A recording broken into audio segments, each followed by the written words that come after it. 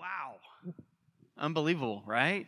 I mean, here in Elizabethton, just to give you some context, it was 7 years ago when Nicole and I were living in Elizabethton at the time, and we had this call to plant a church, to start a church. And we spent many months really believing the Lord was going to plant a church here in Elizabethton. That ended up not being the case. We ended up in Johnson City. The elders affirmed that, but we still just had this inkling in our heart and just a love for Elizabethton, Carter County, of course, Appalachia, and the Tri-Cities. And so to be back here in so many years, we just shouldn't underappreciate the movement of God. The fact that he would take sinful men and women like us to want to do something for culture and for the world and for us to be salt and light to the world. And so I just could not be more excited about being here. It's so grateful for Sam and Rachel's leadership. We seriously would not be here without those guys. And so it's just an amazing day, amazing morning, and I just cannot wait to see what the Lord has to do in Elizabethton on behalf of the gospel. It's important that we open up our Bibles. It's important that we sing songs to Jesus, and then we also see and hear what Jesus has to say for us. And so that's what we're going to do. If you've got your Bibles, go ahead and turn to John chapter 15. If you don't have your scriptures, no problem. We have printed it there on your worship guide because we want you to follow along with the scriptures, right? And we also have given you some space on the bottom of that worship guide so that you can circle words, underline words, draw arrows, make notes if you don't want to do that in your scriptures. And so that'll be good. Jesus Christ was the greatest storyteller ever told, or ever to tell a story. He loved to tell stories. And we hear a photo, old adage. So what he would do is he would use those 1,000 words to actually tell and to paint these pictures at large. What we see in John chapter 15 is one of those pictures where he took a very commonplace picture, a very commonplace item, and described very complex theological issues. That's what we need. We need simple pictures to understand very deep things. This morning, we're going to just talk very simply about this one phrase. Is that what does it look like to see pruning? Right, which is a very simple understanding if you're gardening and those kinds of things. What does it look like to see that pruning is absolutely essential for our walk with the Lord? That's what we're going to be talking about. This simple term, this gardening term, this orchard term, the fact that we're, pruning is actually an absolutely essential part of our Christian walk. All right, so this is John chapter 15. I'm going to read the full context here, even though we're only going to teach through verses 1 through 3. So John 15, 1 and following. Jesus says, "I am the true vine, and my Father is the vine dresser. Every branch in me that does not bear fruit, he takes away. And every branch that does bear fruit, he prunes, that it may bear more fruit. Already you are clean because of the word that I have spoken to you. Abide in me, and I in you.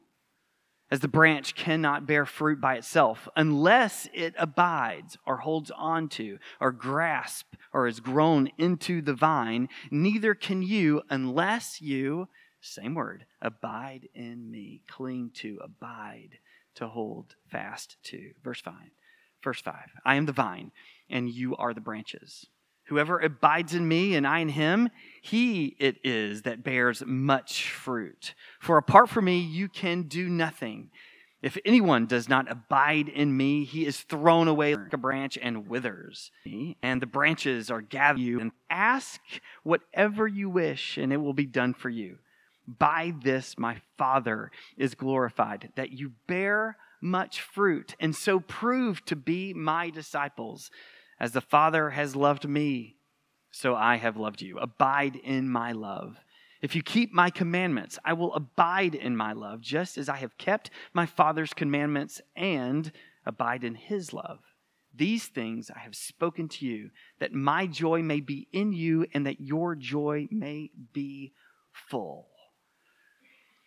My great-grandfather's name was Mr. Hubie. That's right. We called our great-grandfather Mr. Hubie. His son, my grandfather, called his own father Mr. Hubie. My father, his grandson, called his grandfather Mr. Hubie. The men around town called this guy Mr. Hubie. The little people around church called my great-grandfather Mr. Hubie. At the age of 9 years old, Mr. Hubie moved in with my dad. My dad grew up in a pretty academic household. Even in the 40s, his parents had master's degrees, which was the superintendent of schools. And so my dad was used to mathematics charts and memorization things and textbooks. Well, Mr. Hubie had a very different way of learning. He was much more hands-on. He was much more tactile. Mr. Hubie moves into the house and he teaches different things, like how to sharpen your knife, or how to keep a handkerchief in your back pocket, or even how to spot a good mare at auction. These types of things were going on in my father's world. He has now books, and now he has Mr. Hubie teaching him the real world things. My great-grandfather, Mr. Hubie, just insisted on a garden. He loved to garden. And so he would pull his grandson into the garden with him and would teach him all types of things. Fast forward a couple of decades later, my father has me in Carroll County, Georgia, in a garden plot. And he was giving away Hubie-isms. These things that Mr. Hubie taught his dad, he was now teaching me. Things like, this is how you stake a tomato, or this is why you run the beans on the outside of a garden, or this is why you plant marigolds. One, it helps with attract bees and then distract from other things. I mean, I don't know all the rules, but the one thing I do remember to this day was the lesson that Mr. Hubie taught my dad, and my dad taught me about the sucker, right? Every tomato plant, so says Mr. Hubie, has a sucker. And this is a piece of the plant that looks like a tomato plant. It looks like a branch. It acts like a branch, but it really is not. It's actually a sucker. And what suckers do is exactly what the name implies. Suckers, middle schoolers are in here, but they take away nutrients, right, from the main branch or from the main trunk. And the little known fact is very few suckers actually ever bear fruit.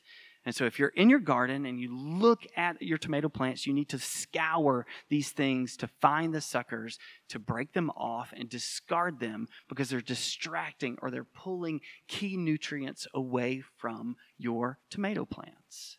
And so that's why today's main idea has to do with suckers or planting or gardenings or having Jesus use very, very plain imageries to teach us that pruning or taking away or finding the suckers is an essential part of our understanding of what it means to walk with God over and over and over again.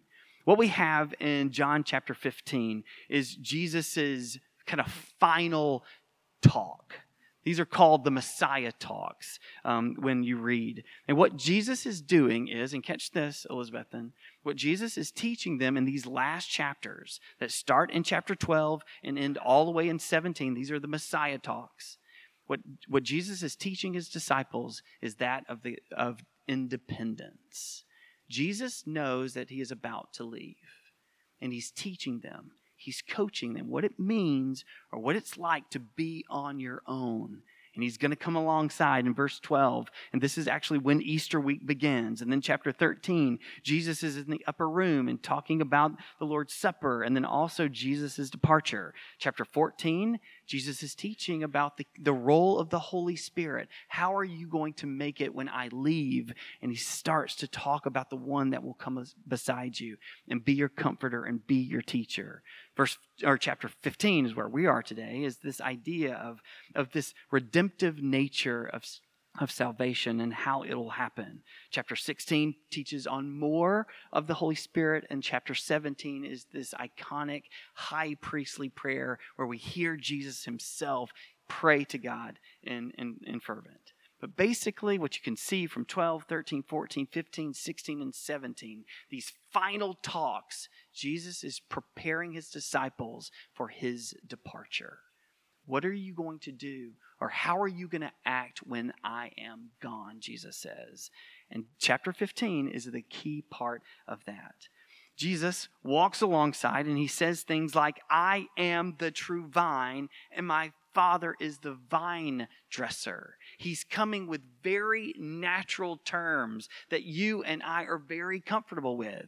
We're here in East Tennessee. We know gardens, right? I mean, that's what we do is we plow the ground and we put plants in the ground and we see things grow. That's what we do. And so we see in all of these chapters, Jesus using common language like soil and seed and crops and birds and wolves and yeast and mountains, vines, grapes, wine, harvest. Over and over and over, Jesus is using the natural world to get to our hearts, to teach us something about himself. And so here we have this idea of a vine and a vine dresser and how they interact with one another. Jesus is saying something. He's saying, I know that you are only thinking about potentially the cup of wine that we were just served at the Lord's Supper. I know this is what you're thinking about. That red material that filled the chalice, that has all you think accompanied with our youth parties and festivals, those types of things. I know that when you think vine and vine dresser, you think was once a grape. And before it was once a grape, it also was attached to a vine. And before the vine was able to give any fruit whatsoever, it was tended by a vine dresser. And you have to understand all of this to understand, not just the chalice of wine, not the end product, but also the source. We have to cling to the very source. And so as we are thinking about independence and what it means, we need to realize that our source and what Carter County needs, what we need, is what Jesus is about to teach us. That we are to cling to Jesus and Jesus only. What Carter County does not need is another church building. What we don't need is probably another church service. But what we need are men and women and children, high schoolers and college students, singles and adults, to cling to Jesus and Jesus alone. And that's what Jesus is asking us to consider in this passage and asking us to consider this morning. What would it take for you to cling, to abide, to hold on to Jesus and Jesus alone? That is the challenge for us. He comes with this imagery because it's weighty. He comes with this idea of wine, or vines and vine dressers because all of his disciples and all of the people that have been reading the Old Testament would understand this language. Because throughout the Old Testament, Israel, the people of God, Jesus, they were known as the vine or the vineyard. When Jesus starts talking about vine, like, oh, vineyards and those types of things, our people, Israel, oh, that's us. And he would be true because the Old Testament uses this language that Israel is the vine or Israel is the vineyard. But here's where it gets interesting. Over and over in the Old Testament, when using this imagery of Israel being the vine or the vineyard, it's almost exclusively, almost exclusively negative. It's almost a condemnation because God is saying to them, I have planted you, and you are either two things. One, you are bearing bad fruit, or two, you are barren.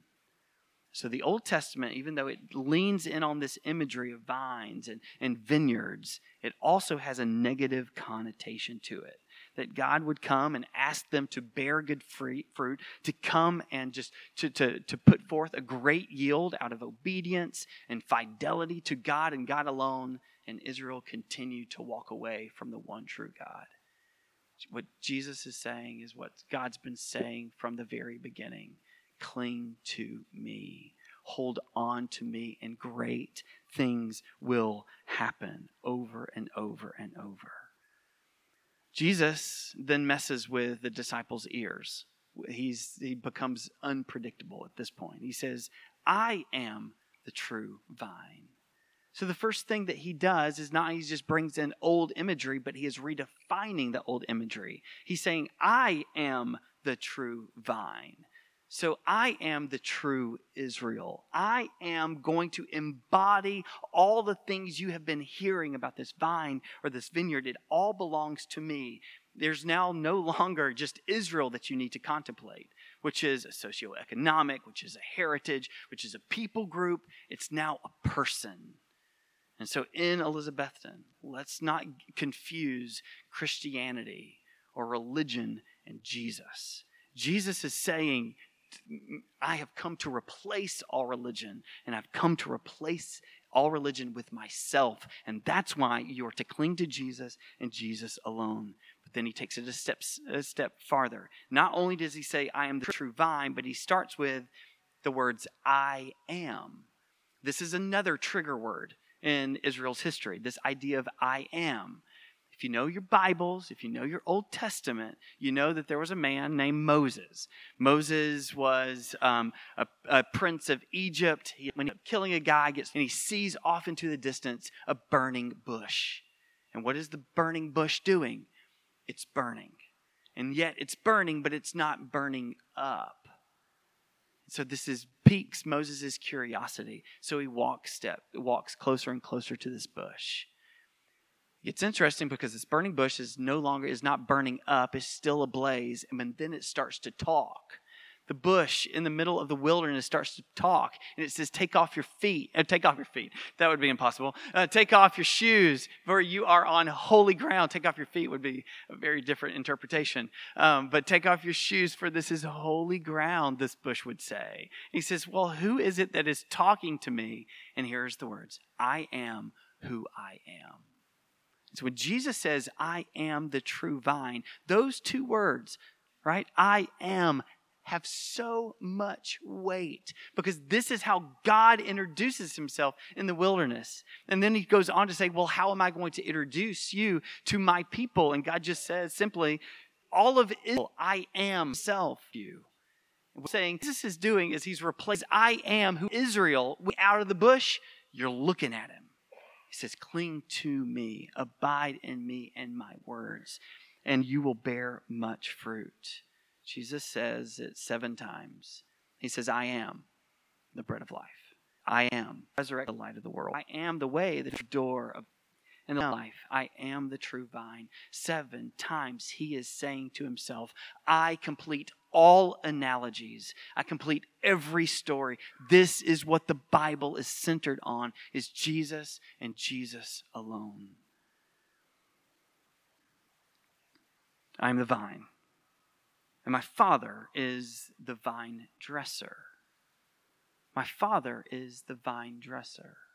And so the one who has been tending to you this whole time, the one who has been taking care of you the whole time, that's the Father God who is truly the one who is taking care of you intimately and completely.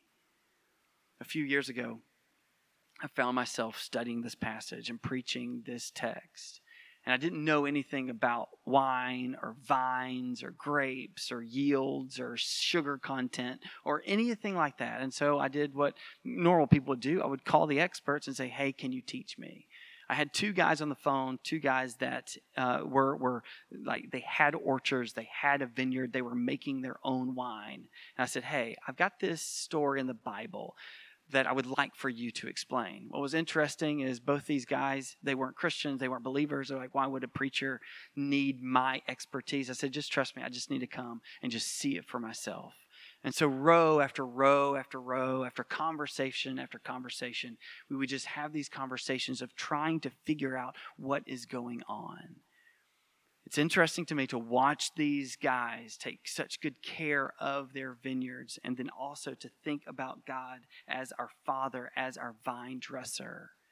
Because I don't know about you, but I think about Adam being the first farmer. He's the one who was supposed to cultivate the earth, right? To make it multiply. He was the one who knew how to name animals and plant things and do that. Like that's what, as far as I go back.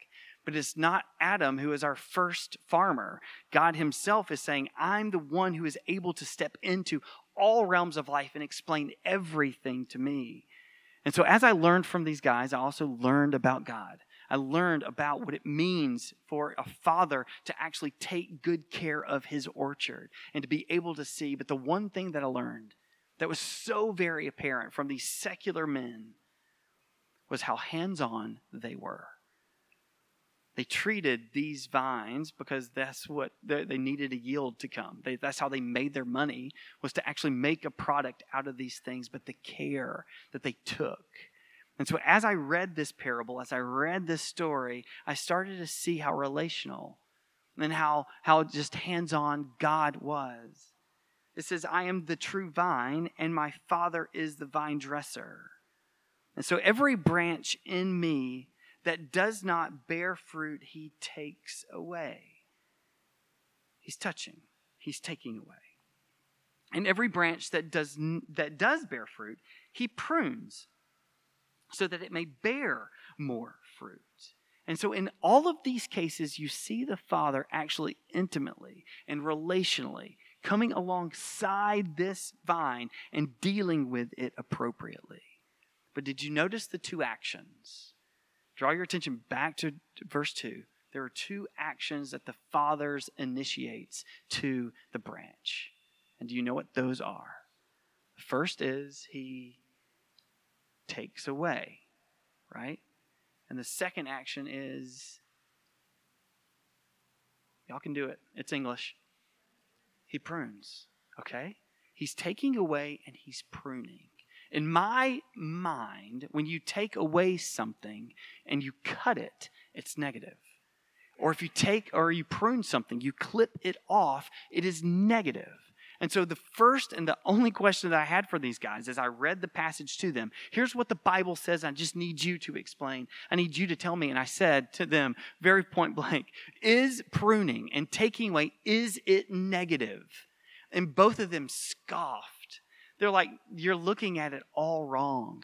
Taking away and pruning is not positive or negative. These two actions are absolutely essential. For every vine has suckers, right? Every tomato plant has suckers, or they have water spouts or tendrils, and those things are taking away from the main branch, and they have to be taken away. The second thing is these branch or these canes that are bearing all this fruit, they have to be pruned back. And so what you and I equate with negative, either taking away or pruning, God says it is absolutely essential that these things happen. Maybe, just maybe, there's a scar in your life.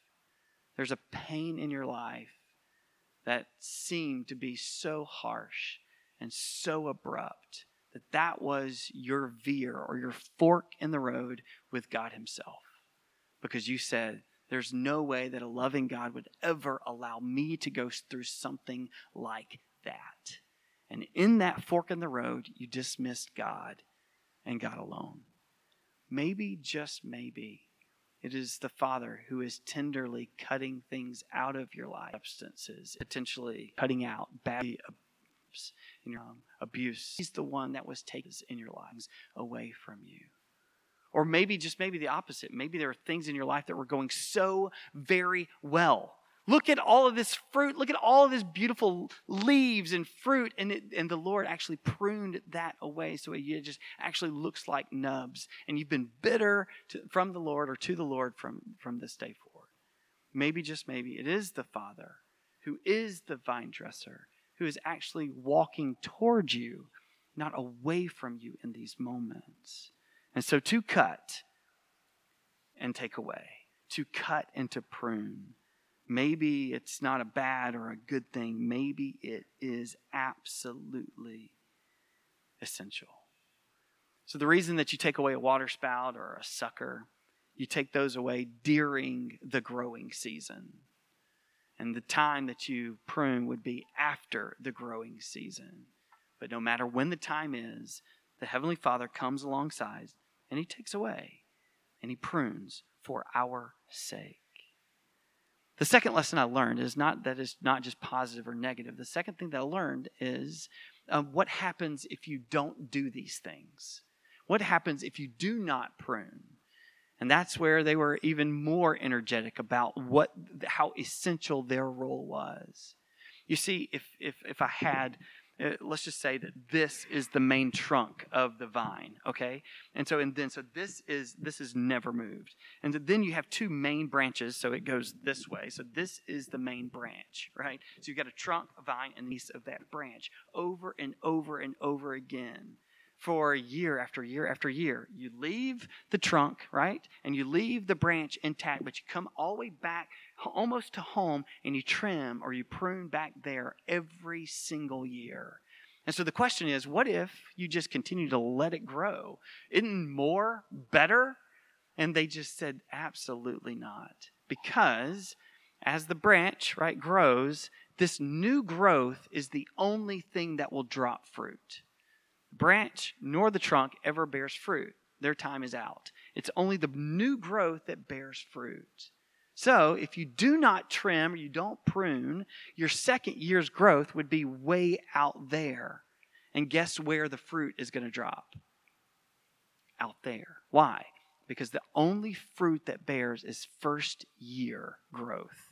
Meaning all of that in the middle is now useless. It's just big leaves. And now you're farther away from both the branch and the trunk. You just continue to let it grow farther and farther away and actually smaller. The clumps themselves, right? The clusters actually become smaller. Or even worse, they look about the same. But the sugar content and the acid and the pH is so diminished that it's not worth making wine with. Either way, the farther away from the trunk and the branch, the worst product that you will get. And Jesus is saying, that's why you must abide in me. You see, the Father is glorified in fruit. Over and over and over. Every branch in me that does not what? Bear fruit, he will take away. And every branch that does bear fruit, he prunes so that he will bear what? More fruit. Over and over and over, John 15 has to do with fruit. The Father is glorified in our fruit. And the way that we have the best, most just priceless fruit imaginable is to cling to Jesus and Jesus alone. This is how it happens.